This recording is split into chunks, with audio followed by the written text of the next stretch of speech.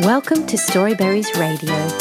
You can read along with any of our stories, all for free at our website, storyberries.com.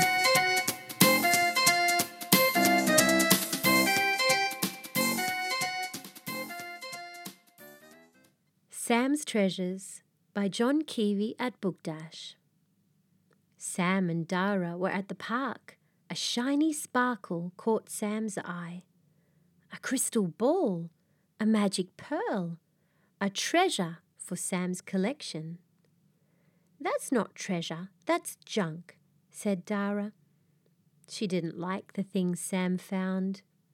That was fine with Sam. Time to go treasure hunting. Off he went with his backpack. Between the bushes, Sam found a crown and a magic wand.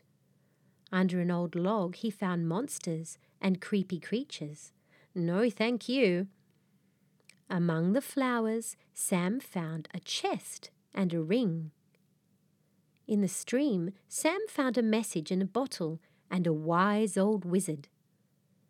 By the lamp post, Sam found a sports car and a victory trophy. Time to show Dara all the treasures he had found. Dara was crying. "I lost my ring," said Dara. "I don't know where I dropped it." That sounded like something Sam had found. It was Dara's ring. "Thank you, Sam. You do find treasures." The end. Thank you for reading with Storyberries.com. Free stories for kids.